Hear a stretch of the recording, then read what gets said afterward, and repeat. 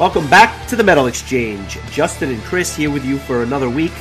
This week, one of my absolute favorite choices that you've selected now almost 100 episodes in. Not because of the album being the great, although it is, but really just because I think that this was a gaping hole in your fandom. And I think that the question for me really at the end, and I'll just kind of lead with it now, is not how much did you like the album, but how much did you love the album? Because I know you're going to like it, but we'll get there. With that long-winded intro, how are you doing? Very good, very good.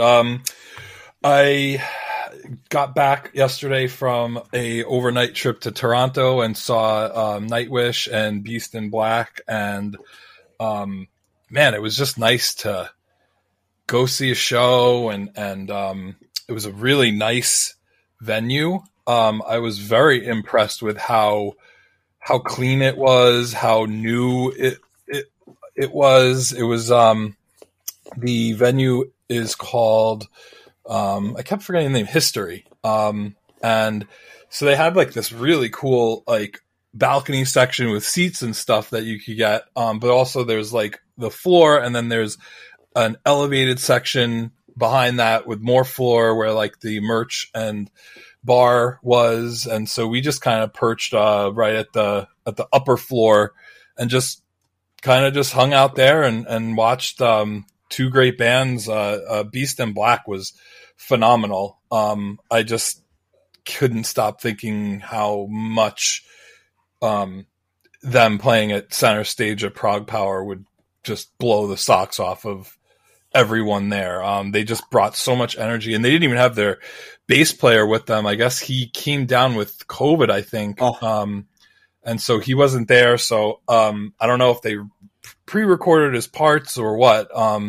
Since a lot of the like keyboard stuff was pre-recorded anyway. But man, you wanted to know if Giannis could sing like that live. I mean, he was phenomenal. And this was after they did pretty much a full US headline tour. And this is like their Nightwish, I think, is doing 9 shows, and Beast in Black's going to open for those 9 shows, and that'll be the end of their North American tour for now. But yeah, I highly recommend anybody who has a chance to see, even if you're not that big of a Nightwish fan. Man, Beast in Black really, really brought it. Good stuff. I'm so jealous. I was a bit concerned that they would not be able to replicate the energy of that sound live, but it sounds like they really impressed. And quite frankly, I think that they are priming themselves for not only another US run of headlining shows, but for like stardom on a scale with other bands like Camelot and Delain and Hammerfall, bands that do consistent US runs for basically every album. I suspect that they'll be in that class going forward, just because they've gotten so much momentum. They only have the 3 albums, but for some reason they seem to have caught on like wildfire. Yeah, and the fans were very into it. Like, it was definitely not a bunch of people with their hands in their pockets waiting for Nightwish to come on. They were amped. And then Nightwish came on, and just man, I have to say it evoked a lot of emotions in me, because of just that lack of Marco is so glaring, especially when they do a song like Planet Hell, or 7 Days to the Wolves, which are like such great songs, but like just that his vocals, his presence, his tone, his presence, all of that is so missed. And that's, take nothing away from their new bassist. I don't know his name off the top of my head. I know that they got him from Winter Sun, just like they got their drummer after Yuka left the band. But there just seems to be something a little bit missing. That said, they still put on just such a hell of a show. That combination of like just that classical and symphonic style with the metal, and just all the cool. I love like all of the the pipes and all the stuff that Troy does, and Twomas is still just an absolute beast on the keyboards, and Floor, I mean, who we're going to talk about for most of this episode. You know, she just, the way she just comes out and finishes things, or the second to last song was Ghost Love Score, and it's just like, I never get tired of hearing her sing that song live. It's just incredible, and I thought it was a nice mix. I think they played 5 songs from the Human Nature album, but everything else was a nice mix of stuff from as early as Oceanborn and throughout.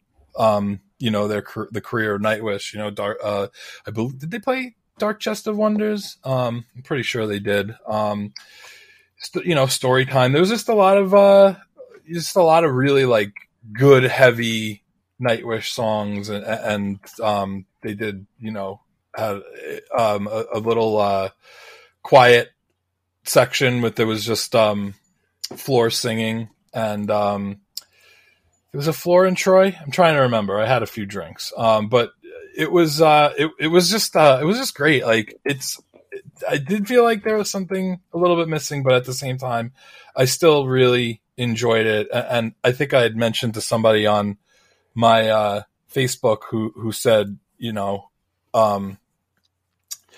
it's not how is it without Marco? And I said, you know, I don't miss Tarja, I don't miss Annette, but I miss Marco. I mean, so I feel like Floor has like just done such a great job becoming the new voice of Nightwish that I don't yearn for the old days, but her and Marco together were such a magic combination, and it's just like, I don't know, it just stinks that that he's not in the band anymore, and I don't know, maybe in the future they'll get back together or something, but again, I feel like that's a little bit nitpicky because like their production is so polished at this point, and it's just it's really just I just enjoyed the hell out of it, even though that little caveat aside, it was just a phenomenal good, and it was a decent length. They played 17 songs. I mean, it was meaty. So all in all, definitely worth the 3-hour drive and the crossing over the border to see Nightwish. I think they played for like 2.5 hours. That's awesome. That like I said, I have no doubt, having seen them live a bunch of times. We'll talk about Floor a lot, obviously, in this episode. It's kind of a perfect segue into what, you know, this week is about. But I think the reason you don't miss Tarja and the reason you don't miss Annette is because Floor can do both styles perfectly. And it's like, what if they ever went on a reunion tour with all the singers, they don't really need to bring them back because Floor can do both styles so perfectly well. It's kind of interesting. But I'm glad you enjoyed it. I will definitely catch them on the next tour. Mother's Day is the New York City show, and it's just not in the cards. So, but by the time this comes out, they'll have played the night before. So, you know, to all those going, enjoy. I will catch them on the next tour, and like I said, Beast in Black will be back as well. So I look forward to that. Yeah, yeah. I mean, being that the tour is as short as it is, and I've seen Nightwish do this before, chances are they'll probably go back to Europe, do the festival tour, you know, the festival block. And then I wouldn't be shocked if even before the end of the year, there's another US tour, if not, sometime next year. And I would agree. And Beast in Black, I could kind of see them going like the Delane route, where they just kind of open for a bunch of different, more established bands until they're big enough to. Although, I mean, they just did a full U.S. tour pretty much headlining. So, I mean, maybe they're just going to be a headline band going forward, which I think is incredible considering that I don't really know that I don't think they ever even did like a supporting gig in the States. I think this was pretty much their first U.S. tour, and they headlining played one show in Montreal, and that was like it. And even that, I think, was like a 40-minute set or something like that. So this, because that was a festival, I believe. Yes, yeah. But so, like you said, I think the sky's the limit for those guys, and they were also just very infectious in their energy on stage, and Giannis getting everybody like excited. He's definitely a very charismatic frontman, and it's kind of cool. Like I like that.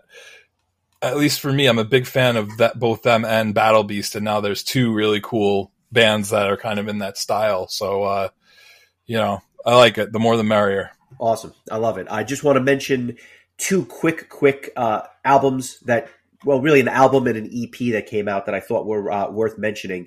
The first is an album that came out on April 29th. The band is called Empire Springs. The album is called The Luminescence. They are a prog rock band from the hotbed of Birmingham, Alabama. But wow. This was a really cool album. I enjoyed it more than I thought I would. It's worth checking out. I'll post the song this week.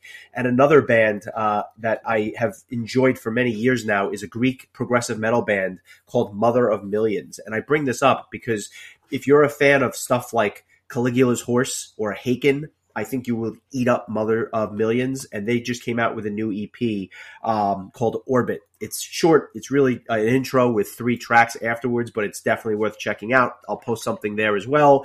I know we always talk about our EP of the year. This is definitely in the running and probably the best EP that I've heard thus far in 2022. Very nice. But let's get into the reason why we are here, which is After Forever, a band that has been around for some time, releases their self-titled album, their 5th album in 2007, and then basically goes dormant after touring for this album. It was bittersweet. And I have to say, the reason I select, you left it open, and the reason I chose this particular album is because if you go back to the older stuff, there is a lot of cool material. It's very classically inspired, very heavy, but this album I thought was the most infectious and radio friendly of the lot. And I say that in a good way. It's kind of a good introduction, in my opinion, to symphonic metal. And I'm curious if you had the same experience when you listened to this. And I have a feeling, we haven't talked about it, but I have a feeling you listened to this more than once this week. I listened to it more than once today. There you go. That should give you an idea. Yeah, I love this. This is exactly the kind of stuff that I absolutely love. And this was not a disappointment. And I did actually kind of go back and I just listened to like tracks here and there from the older albums. And I think that you were right in choosing this one. I think that this was like the right place to start because the older stuff is a little bit, at least like going back to that first album and again, this is based on very little that I heard, but it's a little bit rougher, a little bit more raw. It has a little bit, almost more of that kind of Mayan vibe that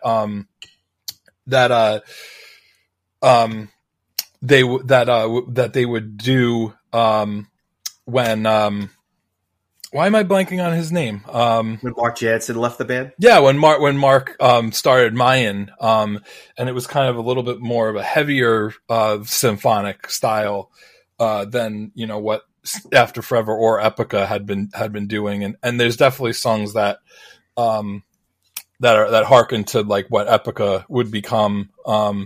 But this is very different. I don't feel like Mark's fingerprints are still on the band at this point. It feels like at this point it's really the rest of the band's baby, and I can tell where maybe there was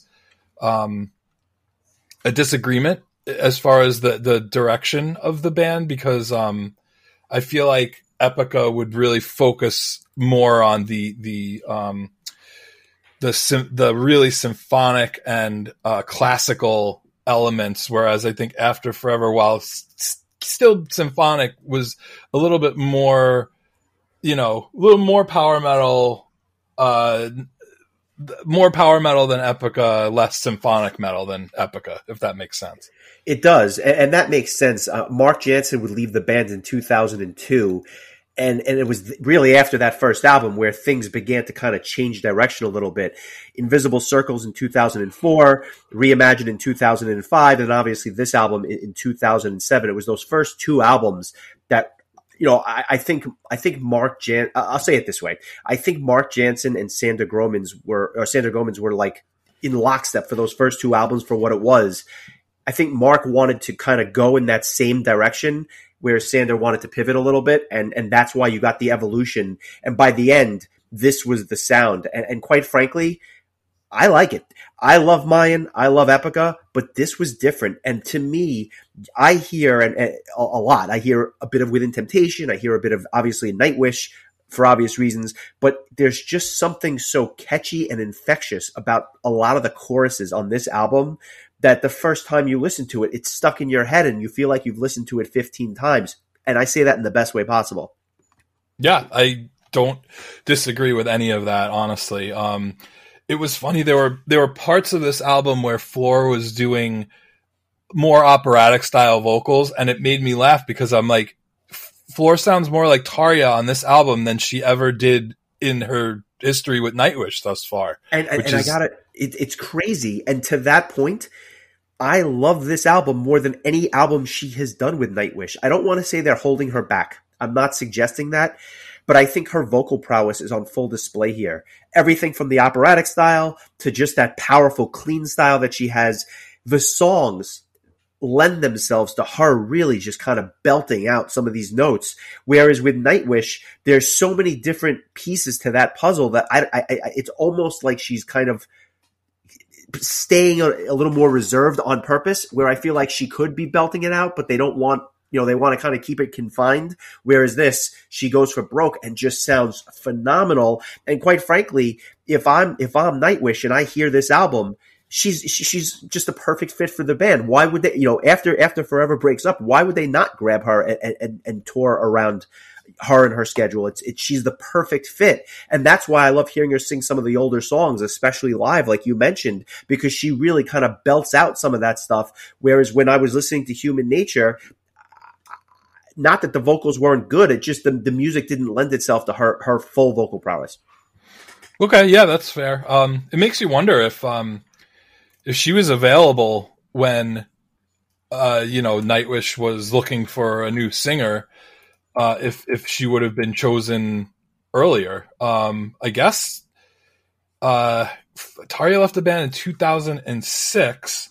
And this album that we're going to talk about today came out in 2007. So it's probable that Floor was still in After Forever, and After Forever was still considering themselves an active band when Annette was chosen. But maybe, based on Annette's vocal style, maybe somebody like Tarja wasn't what Nightwish was looking for at the time, because it felt like they wanted to go with somebody who had maybe a little bit more of a vocal style that more people might be able to gravitate towards, whereas some people might have been turned off by Tarja because it's kind of like it's very operatic and maybe not something that everybody wants to hear. Whereas Floor, like you said, kind of takes both of those styles, where she can sing like this really great, just clean but powerful vocal, but at the same time do this really incredible kind of opera style in the vein of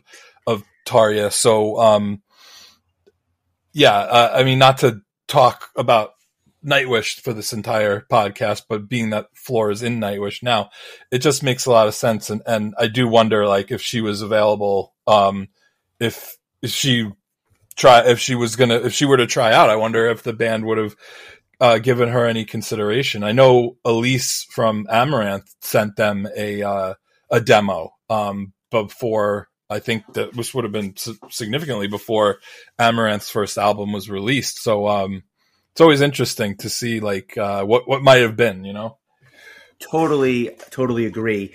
Let's get into it, because this is it's funny. There's a lot of tracks here, but a lot of them are short, so they're kind of like quick hits, except for one truly epic track towards the end. But the album kicks off with a song called Discord. And quite frankly, I think it's like the perfect representative track of what this album is. There's orchestration here, but it's not quite like the earlier albums. This is clearly more melody driven. This is very mid-paced, very heavy, and to me has a strong Within Temptation feel to it. And what jumped out to me right off the bat are three things. That thick guitar sound, which would kind of permeate the album.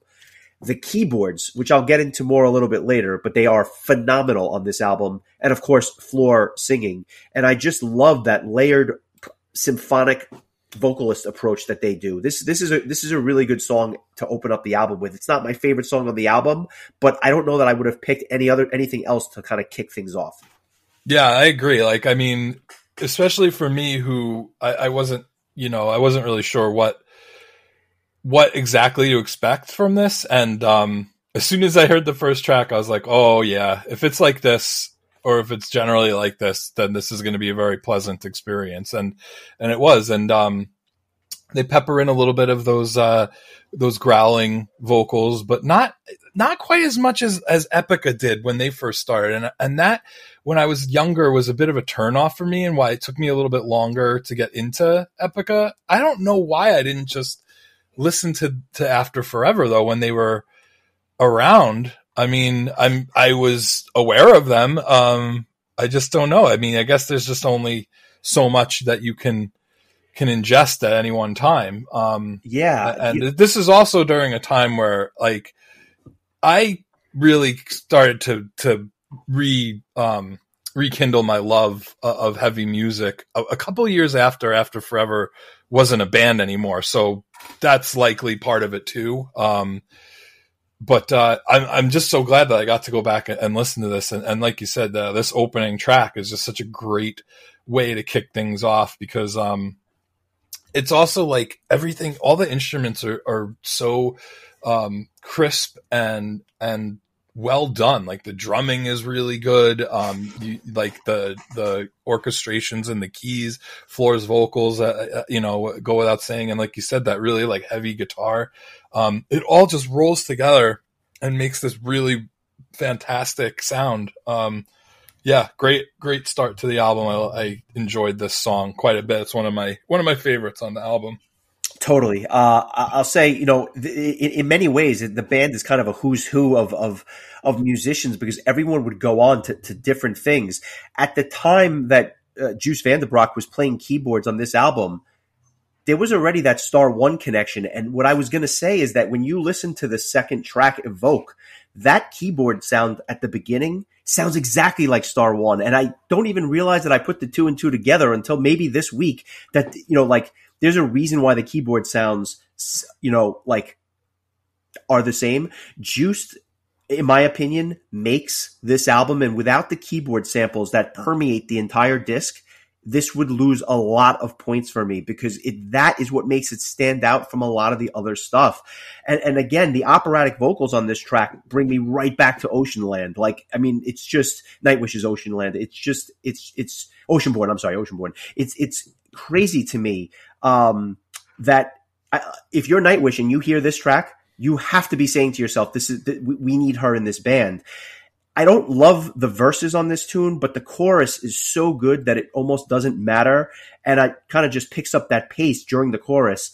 And what really, I think, makes the song pop more than anything else is that beautiful bridge at the end, where it's kind of just pianos and keys, which kind of offset the heaviness of the chorus, that it makes what's otherwise kind of a mediocre song really, really enjoyable. Yeah, I agree that the chorus is what really makes this song pop. Like Floor is just, when it's whereas like some singers, when they go higher, they lose some of the power, and that's not what happens at all with her. And that this is just reminding me of that. And again, like a lot, I agree with you that like just those orchestrations that are just kind of creating the background for this song. It's just so well done. And yeah, like I have to say, as long as we're talking about band members, I have to give credit to the guitarist, one of the best names I've ever heard in heavy metal, Boss Moss. Yeah, you can't go wrong with that name. It's funny because Boss is actually the longtime guitarist for Doro Pesch, who actually appears on the album. So if you're looking for a connection there, Doro guests on this album, and then about 4 or 5 years later, he would go on the road with her, and he's been with her for over a decade now. So there's a little nugget there for those that didn't realize the Doro connection. I have to ask you, when I heard Transitory this week, I have to think this is one of your favorite tracks on the album. Am I correct in guessing that? Yes. Love the just fast synth that kind of kicks things off at the beginning. This is, I think, like really the first like speedy song on the album. Totally. And I mean, oh God, I'm going to sound like a broken record because I feel like I've been saying this a lot lately, but I mean, every song on this album is awesome. Like I'm again racking my brain on what I want to name as my track of the week, because they're all pretty worthy of that. But yeah, this is just really like and what was great was that I had a chance to listen to this on the way to Toronto. So kind of got to hear it in the car. I got to hear it with headphones on today. Got to like experience it in a lot of different ways, and boy, I just enjoyed the hell out of it. No matter where or how I was listening. But yeah, this is another one that I really enjoyed, and I like, anytime, me, like anytime something has that faster tempo, I my ears perk up. I had a feeling this song is a bit repetitive to me. I don't think it's the best song on the album. I think it has its place because I love the speedy elements to it. But what really does it for me was the live performance of this song. I was lucky enough to see them once at Prague Power back in 2007. And they opened with Discord and they went right into this track. And I actually have vivid memories of them playing this track that never really clicked with me as much. And then I heard it live and it like changed my perception of the song completely. That performance, it was really them getting announced for the festival that got me into the band. I had not been listening to them prior to 2006 when it was announced that they would be playing the following year. Much like yourself, I had been listening. My love affair with metal had waned, but by the same token, I just hadn't listened to it. Right, like for whatever reason, I was a huge Epica fan by this point, but I had not really gotten into After Forever. They get announced, I get all their albums, and I become like instantly hooked. And I got to be honest, once they broke up, I kind of stopped listening because it was almost like depressing in a way. It was like Sure. They were dead, and that was the end of it. And like, I stopped listening. So I couldn't tell you the last time I listened to this album. It may have been 2012 or something like that. So this was a real treat for me. But this particular song, when they play it live, it is made to be played live. And it goes right into Energize Me, which of all the songs on this album, this one gets stuck in your head and you just keep singing it to yourself over and over when you're in the shower, when you're at the gym, when you're making dinner. I mean, you can't help but like not love this particular song. And it's really short. It's only 3 minutes and 10 seconds, which by like most bands' standards is exceptionally short. But this is so good and so catchy. Everything with the acoustic guitar at the start, the keyboard patches. It's a bit paint by numbers, but it's so awesome it doesn't matter. It has this really simple but effective guitar solo towards the end, and it just, like I said, it stays in your head. I could easily make it my song of the week. I'm not, but I easily could. This was this was the song the only song I knew well going into this, and that was just from our mutual friend Mike's putting this song on one of his Power Hour videos years ago. And I forgot if I mentioned it last week. I might have, but 7.7 million views on YouTube for this music video. It's crazy. So, a few people have heard it. It's easily the most accessible song, and probably there's a reason why they chose it as a single and to make a video for it. But everything you said is absolutely true. It's super catchy. It's like to the point. There's not really any like long solos or anything, because it's like you said, it's only 3 minutes and 9 seconds long, which is either short for a metal song or long for a Green Day song, depending on how you look at it. But yeah, this is an awesome song. I'm floored, no pun intended, that it's been viewed by 7.7 million people on YouTube. But man, the other thing that floors me is, man, this was 15 years ago. It's crazy. Time just flies, doesn't it? And this was a good one, and I didn't ever, even though I knew it, I didn't get sick of hearing it as many times as I did this week. So good stuff. And it's funny because this single would come out March 23rd. The album would drop on April 20th of 2007. And then the band would wait 5 more months for the second single to come out. And ironically, it's the next track called Equally Destructive. I mentioned that because this, if you're going to pick a second single, this would be it. It has that heavy guitar, crunchy sound at the outset. Again, the verses are what they are. They're not the best, but they're enjoyable for sure. But the chorus is another home run to me. This is a really good song, and I understand why they would pick it kind of as a single. This is probably the second most accessible track on the album, just in terms of the song composition. Yeah, I mean, that opening riff I think is like really memorable, and it repeats throughout the song. So like you have that sticking in your head. But this band, they write such killer choruses, like just so catchy, and then to have such a talented singer perform them. But this was good. This kind of reminded me of like more of a kind of just traditional, faster paced heavy metal song that you just want to headbang to. And I just think it's like much like Energize Me. This one's a little heavier, but it's short and to the point, and it's another really good track.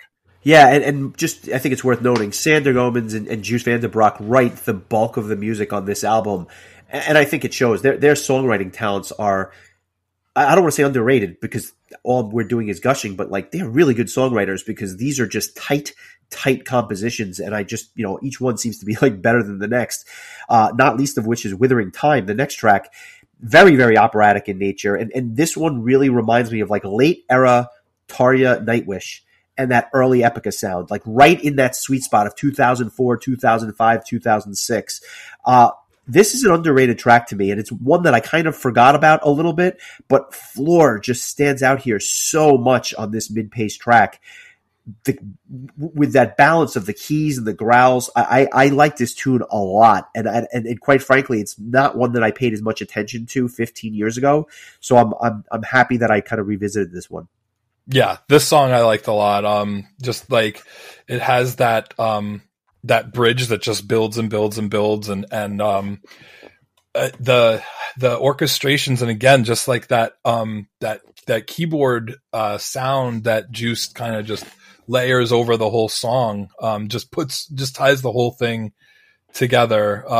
It does. The orchestrations remind me more of Epica, whereas the vocals remind me more of early Nightwish. So I agree with you that it's kind of like a perfect marriage of those kind of two styles coming together.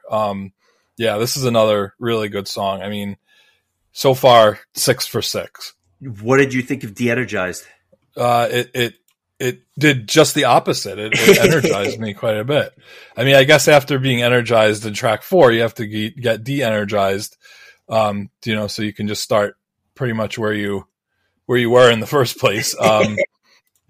Again, like this one opens up with just a lot of power.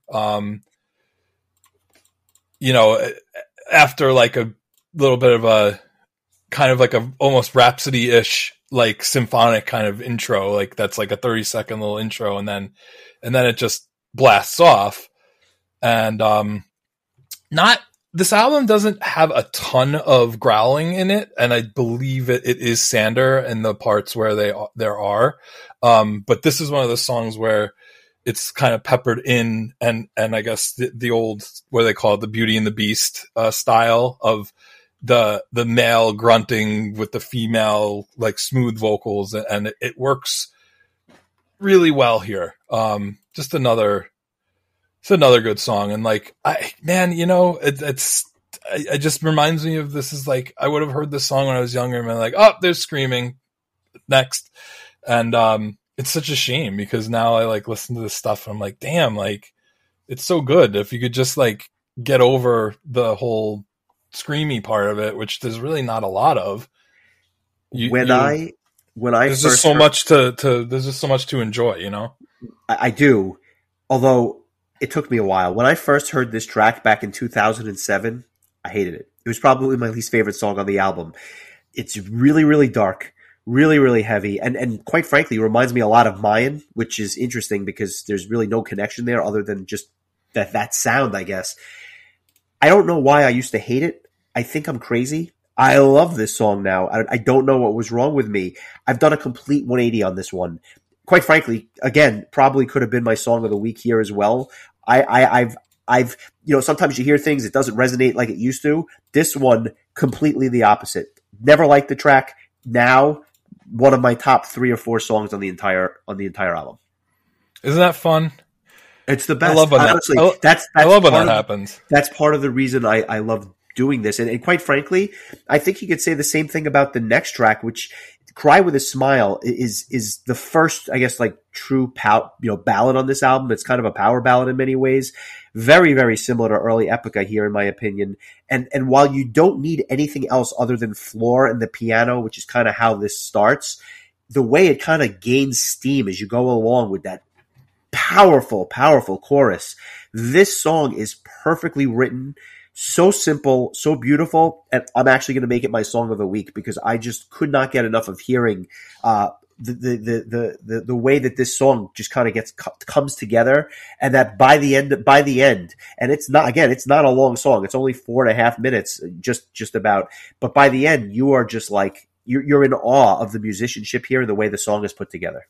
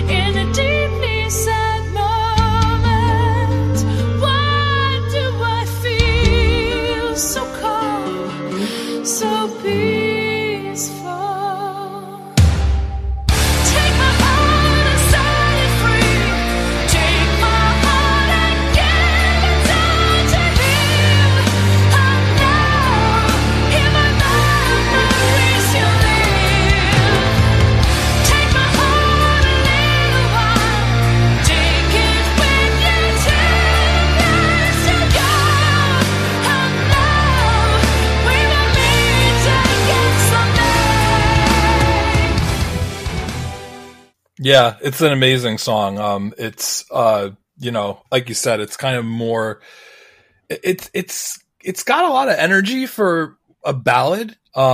Because of I think like just the orchestration is just really, really powerful. But then there's times where like it just gets quiet and you just get to hear floor. I mean, I don't know that I can really say anything more than what you said. I thought you really encapsulated the song perfectly. It's really just another fantastic track on a really just like we're now at 8 for 8 as far as like great songs go. Not even just a good song, but 8 great songs in a row. I mean, this man, the chorus to this song, it's just so memorable. Just the way that the notes are written, it's just so memorable. Really great song and a great choice for song of the week. So, yeah, good choice. Thank you. It really picks up again with the next track, Envision. This is another kind of underrated song that kind of gets lost because of where it's placed on the album, buried towards the end. It's not extraordinary. I don't think that there's anything about it where I would say that's the reason I like it. I just think it's like a really good song. What it really makes me wonder, though, is I think about Revamp, which was the band that Floor would be in after Forever. Those 2 albums never did anything for me. And for some reason, I'd be remiss if I didn't mention it. Obviously, it sounds great, but there was just something lacking on those tunes where with this stuff, it all pops. I think we should actually go back and do one of the Revamp albums because for some reason, I'm curious if I gave that another spin now, if I'd have a different opinion. Yeah, I mean, heck, we could even do both. I mean, there's only 2. Yeah, I honestly don't remember that I listened to either one of them that in depth. So yeah, I'd probably like to go back and give them another listen as well. Yeah, it's just I just remember I never heard anything that really blew my socks off, which is kind of weird to think because I feel like anytime you hear Floor singing, it should be memorable. So I don't know. Maybe we definitely need to revisit that at some point and see what's going on there, because I mean this is pretty much this is what connects Floor's time with After Forever to her time with Nightwish, is these two albums in between.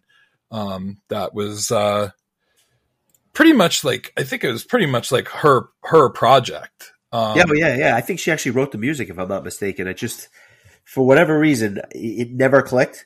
And I don't think I spent much time with either one. I probably listened to each one. I don't know. I can count on one hand the amount of times I listened to each one. But at the same time, you would think the recipe is there, but it could just be a songwriting issue. But I'd love to go back there. What did you think of Who I Am? This is the track that Doro, kind of does her guest spot on. This is the first track for me where I can say I really enjoyed it. Nothing jumps out here to me. It's not bad. It's just, I don't know. It's a slow starter, a bit proggy, believe it or not, but it just doesn't seem to resonate like the rest of this disc. This one is a little bit of a demerit to me. Yeah, I disagree. I actually really, once Cry with a Smile kind of ends and it gets back to being like real heavy again, I thought that these two tracks, Envision and Who I Am, just really brought me right back into headbang and toe tap and just like ready to go again. I thought that these were I thought that they were well placed towards the end of the album, especially right before a really long epic track. But I Envision, just to go back to that, the way it just starts out in a way that just like immediately like, yes, I'm in.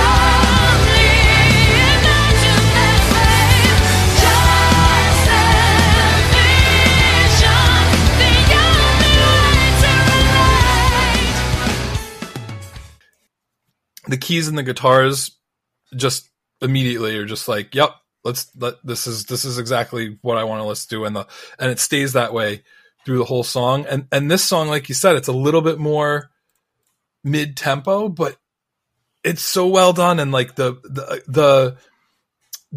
bridge and the chorus, it just kind of it builds. It's like this epic thing with Doro doing guest vocals with Floor, which is like a dream team right there. I actually really like this song. I'm surprised that you didn't like it that much. I just I think it shows that like the band can go from fast paced to medium paced to I guess slow paced. I don't know if I would call. I guess Cry with a Smile, we could say, is kind of a low paced kind of song, but I mean, they just do all these song types so well. And like some bands are guilty of having boring mid tempo songs or uninteresting ones. I don't know. I really liked it. I think that like that, where it picks up with that bridge, it's just like, yeah. Like build. And then I don't know. I liked it. I'm not sure where our disconnect is on this track. I have a hypothesis, and I think that part of the reason is because the next track overshadows it. Dream Flight is like on an album with a bunch of short songs. This one, all of a sudden, it's like, let's just play a song that's 11 minutes long. really, really ambitious, but it doesn't feel like 11 minutes. This track does not drag at all. Aptly named, I must say. And I love the contrast here between like those heavy, powerful choruses and kind of the rest of the song. I don't know that I appreciated this as much when I was younger, but between the operatic choirs, the fantastic, fantastic drum fills, and I don't think I've mentioned Andre Borgman enough. His drums, especially on this track, were just absolutely outstanding. And of course, the full range of the vocal prowess, which is on full display again. This is a very ambitious track, but it doesn't disappoint. Nope, it's fantastic. I agree with you. It's very reminiscent to me of what Nightwish would go on to do with some of their more kind of epic length songs. I think of Last Ride of the Day or Greatest Show on Earth, or even it kind of takes you on this journey. It's never boring. It's never slow. Really well done, and it really just makes you wonder like what else this band could have done if they had stuck around, because it really feels like they were hitting a stride with this album, and after 10 really good songs to come, like, throw in your 11th track as this 11-minute plus epic and keep it interesting. I think that just says a lot for the quality of this band and this album. And speaking of Andre, he would go on to do Trillium with Sander and Sander's wife, who you might know as Amanda Somerville, who has done many appearances with Avantasia, and her band is Trillium, and I think that her and Sander started it together, but Andre, I guess, came along for the ride, and he's their drummer. So, and I guess just to make sure that we are not missing any of the members on this album, I just want to make sure we've named. We're missing everybody. one, and I actually am happy you mentioned that. I was going to get there. Luke Van Gerven is the bass player on this album. I don't know that any of the bass parts jump out to me so much, although the low end in general here is very, very pronounced. But he is now the bass player for a band called Ex Libris. They have 2 EPs based on Anne Boleyn. They came out in 2018 and 2019, respectively. Absolutely, positively fantastic stuff. And nobody is talking about this band. I hope that they're in the process of putting a full-length album together, because I just happen to be a big fan of those 2 EPs. And he was also, I had no idea, but he was also the bass player for a band called Xystus, XYSTUS. And they couldn't be any more different than After Forever or Ex Libris, for example. Xystus is a progressive metal band, and they've come out with 3 albums, basically in between 2004 and 2008, and each one was better than the next. And then they've kind of been dormant for the last 15 years. So I don't know what's going on there, but I just found it interesting that this guy was in that band, because I almost forgot about them. But when I saw that he had been playing with Xystus, it kind of like rekindled my love affair for those 3 albums. Yeah, I mean, I know maybe a track or 2 from them. I'm more familiar with Ex Libris. I just love them just because Diane Van Giersbergen is their vocalist, and I fell in love with her when she did. I think she was the singer. I want to say it was the last Xandria album. I don't think they've done anything since she sang with them. Actually, I think she actually sang on. No, I think it was just one full album, Theater of Dimensions. And it seems like everybody who ever sang for that band seemed to have some sort of trouble, which makes you wonder, who's causing the ruckus. But sadly, I mean, that's a band that released some really good albums, especially towards the end of their discography, and it was great hearing Diana on that album. I thought she just really was a great fit. But the Anne trilogy, if you will, they released these 3 EPs about 3 different Annes in history: Anne Boleyn, Anastasia Romanova, and Anne Frank.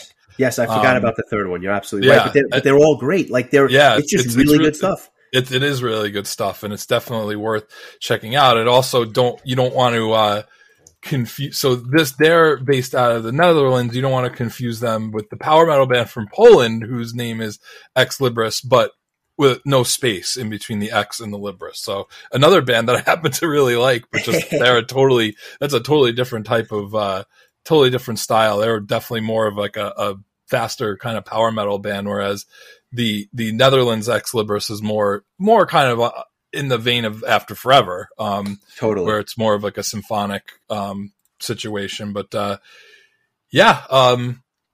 one last track, not counting the bonus tracks, and that's Empty Memories. What are your thoughts on this one? I don't like this song. There's something, this is a really peculiar tune that kind of doesn't fit with the rest of the album. Very haunting. It almost has like a techno feel in spots. I don't know why I say that, but it's just kind of odd. It's not bad. It's just really, really unique.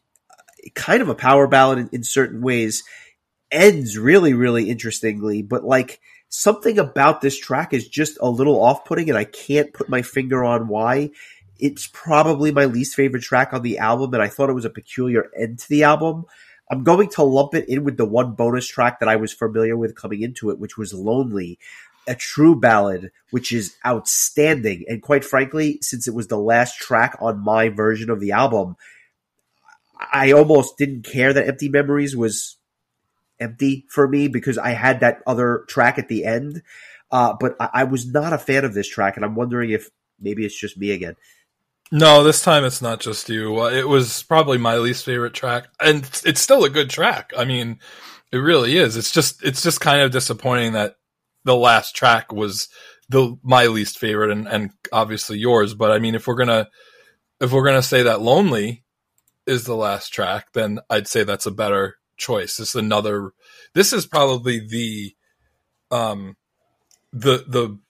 mellowest, most emotional song, even more so than Cry with a Smile. It's just entirely piano and floor, and it's entirely awesome. Like, it's just a really, really good track. And it's funny because this album, as I said, it sounds so good. It's 15 years old, but on May 27th, the band is releasing the album with Lonely and the other bonus track, Sweet Enclosure, which they've actually released as a single for the re-release of the album. I had never heard it until this week, and I had no idea the album was getting re-released until obviously I think they announced it like April 27th, which was probably right after we recorded our last episode. So very, very fitting that this album is getting re-released. Sonically, I don't think there was much to touch up because I thought it was damn near perfect. But I look forward to kind of just getting the re-release package and whatnot. It's a really solid album, and just very timely because it's coming out at the end of the month. I have not heard your track of the week, so unless you're going to throw us for a surprise and choose Sweet Enclosure, we got to go back and choose something else. Yeah, well, I just want to say, like, I think that this album finishes better with these 2 tracks at the end. I think that, like, having Lonely as this like really emotional and beautiful like piano solo with floor, and then leading into this, I think that this is a heavier song, but I think it does a better job than Empty Memories to finish things off, that being Sweet Enclosure. I think that this, for those who haven't familiarized themselves with this album, get the new version and listen to it with these 2 tracks at the end. I think that it will flow, the end of the album will flow better, even if it means that the album is a tad bit longer at just over an hour. So that's kind of how I feel. I'm gonna go with Envision for my song of the week. I just really, really love the way that the track just kicks in. But I mean, I'm not gonna lie, like, I think any of the first 11 tracks could have been my song of the week. I like them. Throw them in a hat and go with full on Envision. I like it.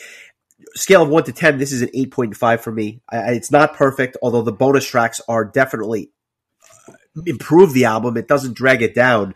I forgot how good this album was. I don't know that I would rate any of their older material quite this high because, I don't know. It just kind of hit the mood that I was in this week, so it was like the perfect fit, and that's part of the reason why I chose it. I had a feeling you were going to like this one.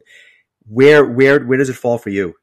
I am right there with you. 8.5, I think, is right where it belongs, and it was just something that I enjoyed right away. It didn't need any growing, although it did actually get a little bit better each time. But it was already starting as something I really liked right from the first listen. So I'm glad that I kind of, in all honesty, like I was kind of a little panicked when you asked me what we were going to listen to, because I hadn't chosen anything. And then as we were recording our last episode, I got so engrossed in whatever it was we were talking about that I just forgot to think of anything. So I was like furiously scrolling through my iTunes, and I must have gotten pretty close to the top when I saw After Forever. I'm like, you know what?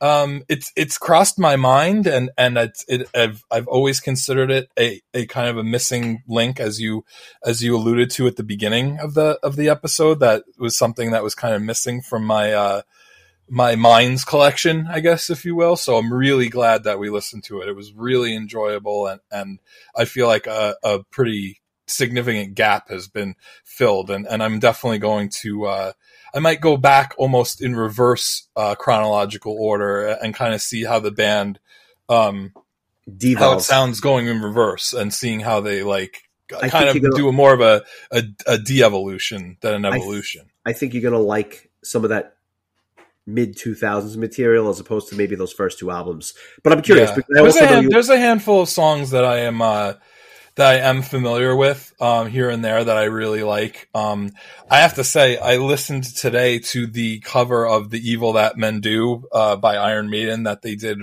on their Exordium EP, and man, that is a really cool version of it, and I believe they played it when they were playing at Prague Power, and I think on their US tour it was part of their set list. I would have loved to have seen that. Very cool cover. And Iron Maiden's not an easy band to cover.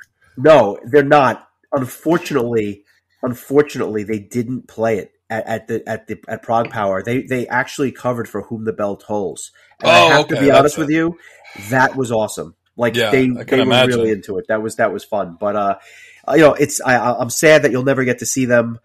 Then again, you saw Beast in Black, so I'm not as sad as I would have been if you hadn't seen that show. But I do have a question for you, and this is something I never thought I would say, but I'm going to say it. What do Eminem, Dolly Parton, and Judas Priest have in common?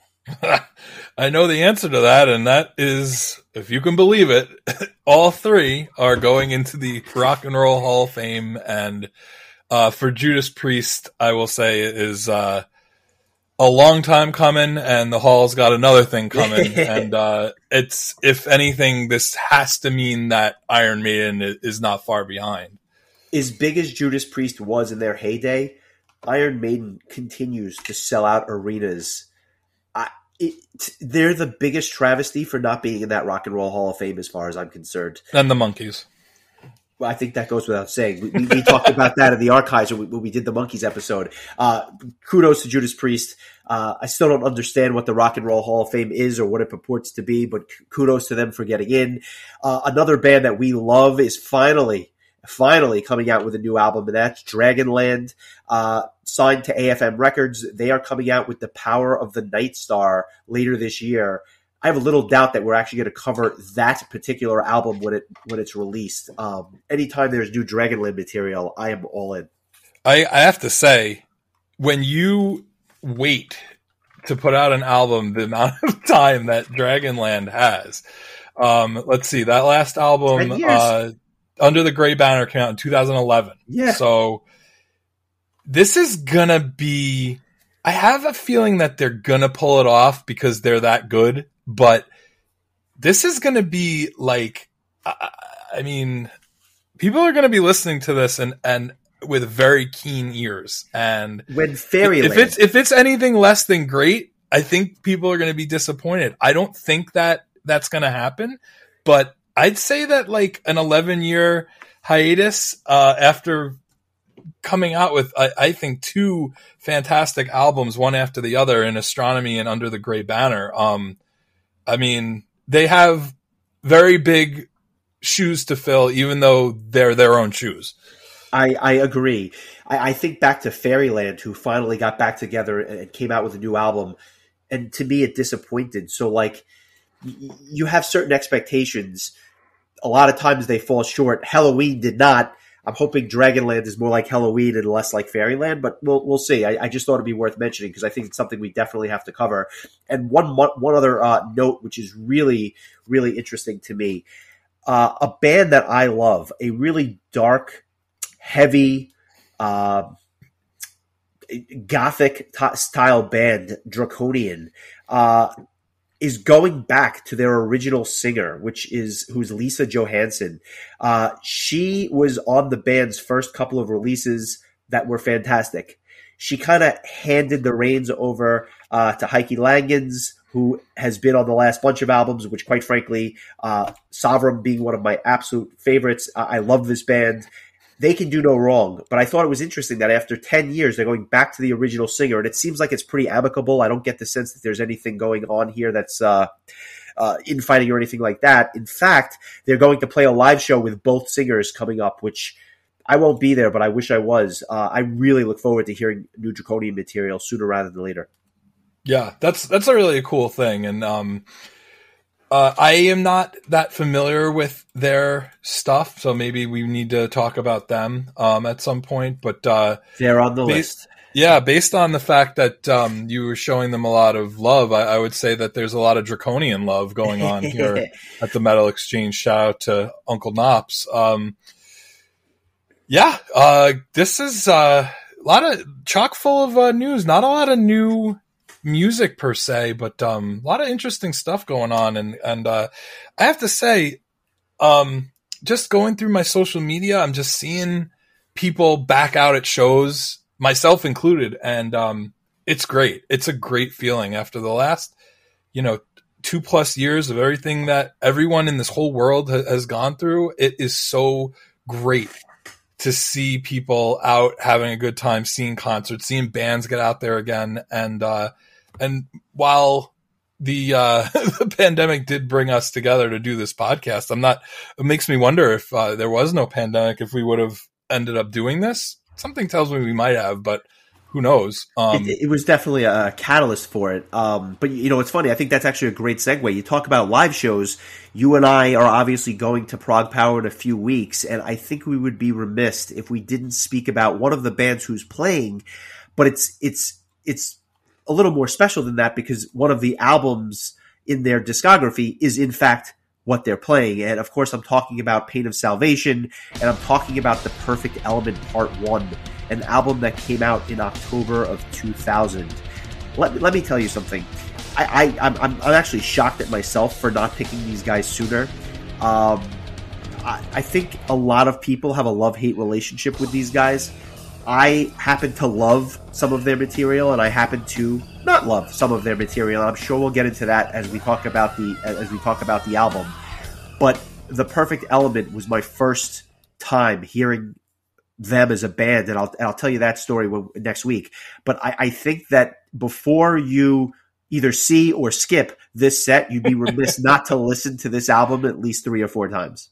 Yeah, and I'm glad. I did mention to you that this is something that I really wanted to make sure I knew, for good or bad, going into the festival so that I can make an educated decision as to whether I want to watch it or not, because they're right smack dab in between two of my favorite bands, Seven Spires and Stratovarius, that night. But if I decide that I love the album, then clearly I'm going to stay. I am familiar with the songs Used Ashes and The Perfect Element, the title track, which is actually one of my favorite Pain of Salvation songs. But I'll be honest, I do not know the rest of the album that well. And I have to say, Pain of Salvation was one of those bands that was a real grower for me. I just could not get a grasp on them. And then I think it was when when they were announced to be playing all of Remedy Lane at Prague Power, I finally kind of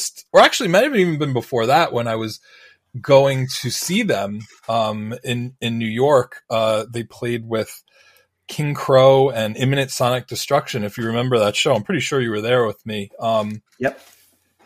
I just listened to what their set list was, and a lot of songs like finally started to click for me, and I really started to start understanding the band. And so I would go on to listen to Remedy Lane going into Prague Power and really enjoying it. So I do have high hopes for this, or at least medium hopes for this album. I don't think that there's any chance that I'm going to outright dislike it. It's just going to be a matter of how much how much do I like it? Do I just think it's good, or do I think it's great? So I'm glad that you chose it. And if Spock's Beard and Ivanhoe are any indication, you may think this is the album of the decade by the time it's all said and done. But I'm not ready to say that yet. But it should be fun.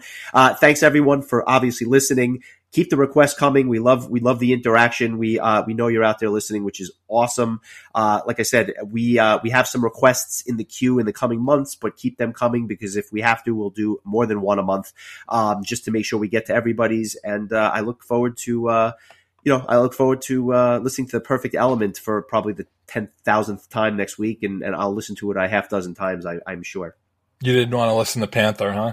I absolutely did not. And quite frankly, that I'm going to get into it all, because I don't know that we're ever going to do a deep dive into them. But after Remedy Lane, there was a change, and we'll get there. I won't let the cat out of the bag just yet, or the Panther. So enjoy this week. I will talk to you soon, bud. Take it easy. All right. Take care.